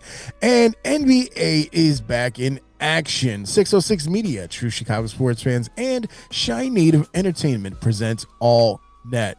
Make sure to check out All Net with Mike Logic and Ideal after every Bulls game for breakdown and analysis. You can check out Mike Logic when he's not touring because he just dropped his new single, Chips. Mike Logic and Joey Childs. This is produced by Max Julian, MICLOGIK. Go check out his Bandcamp. Go check out YouTube. Go check him out on tour. He's all over the place. It's the first official single from Mike and Joey's upcoming EP, Too Much Text Volume, or Too Much to Text Volume 1. So make sure you go check that out. The Shy Native Radio Podcast is now available on all major platforms. Mike Logic, Ideal, and Throw MC talk about sports, movies, and all types of ill shit. Go and check them out right now. Shout out to Ronesh, Panic, Serious Beats, and custom made for the beats we played on today's show. Check out paniconthebeat.com for all your Moleman merch and gear. Check us out on social media. You can find us at True Shy Fans on Twitter and on TikTok. Find us on Facebook, IG, Spotify, and reach out to us on our email. We want to hear from you. Reach us at truechicagosportsfans@gmail.com. All right, for E-Rock, this is Big Z. We'll see you next time for episode 126. Until then, be good to each other for the love of sports. A few moments later. You have a lot of incest. That's real. Shut your mouth. Loverboy. Nature versus nurture, Lodge. Nature always wins. I think he's on steroids. Hasta luego, amigos. That's all. I shouldn't have had those artichoke poppers.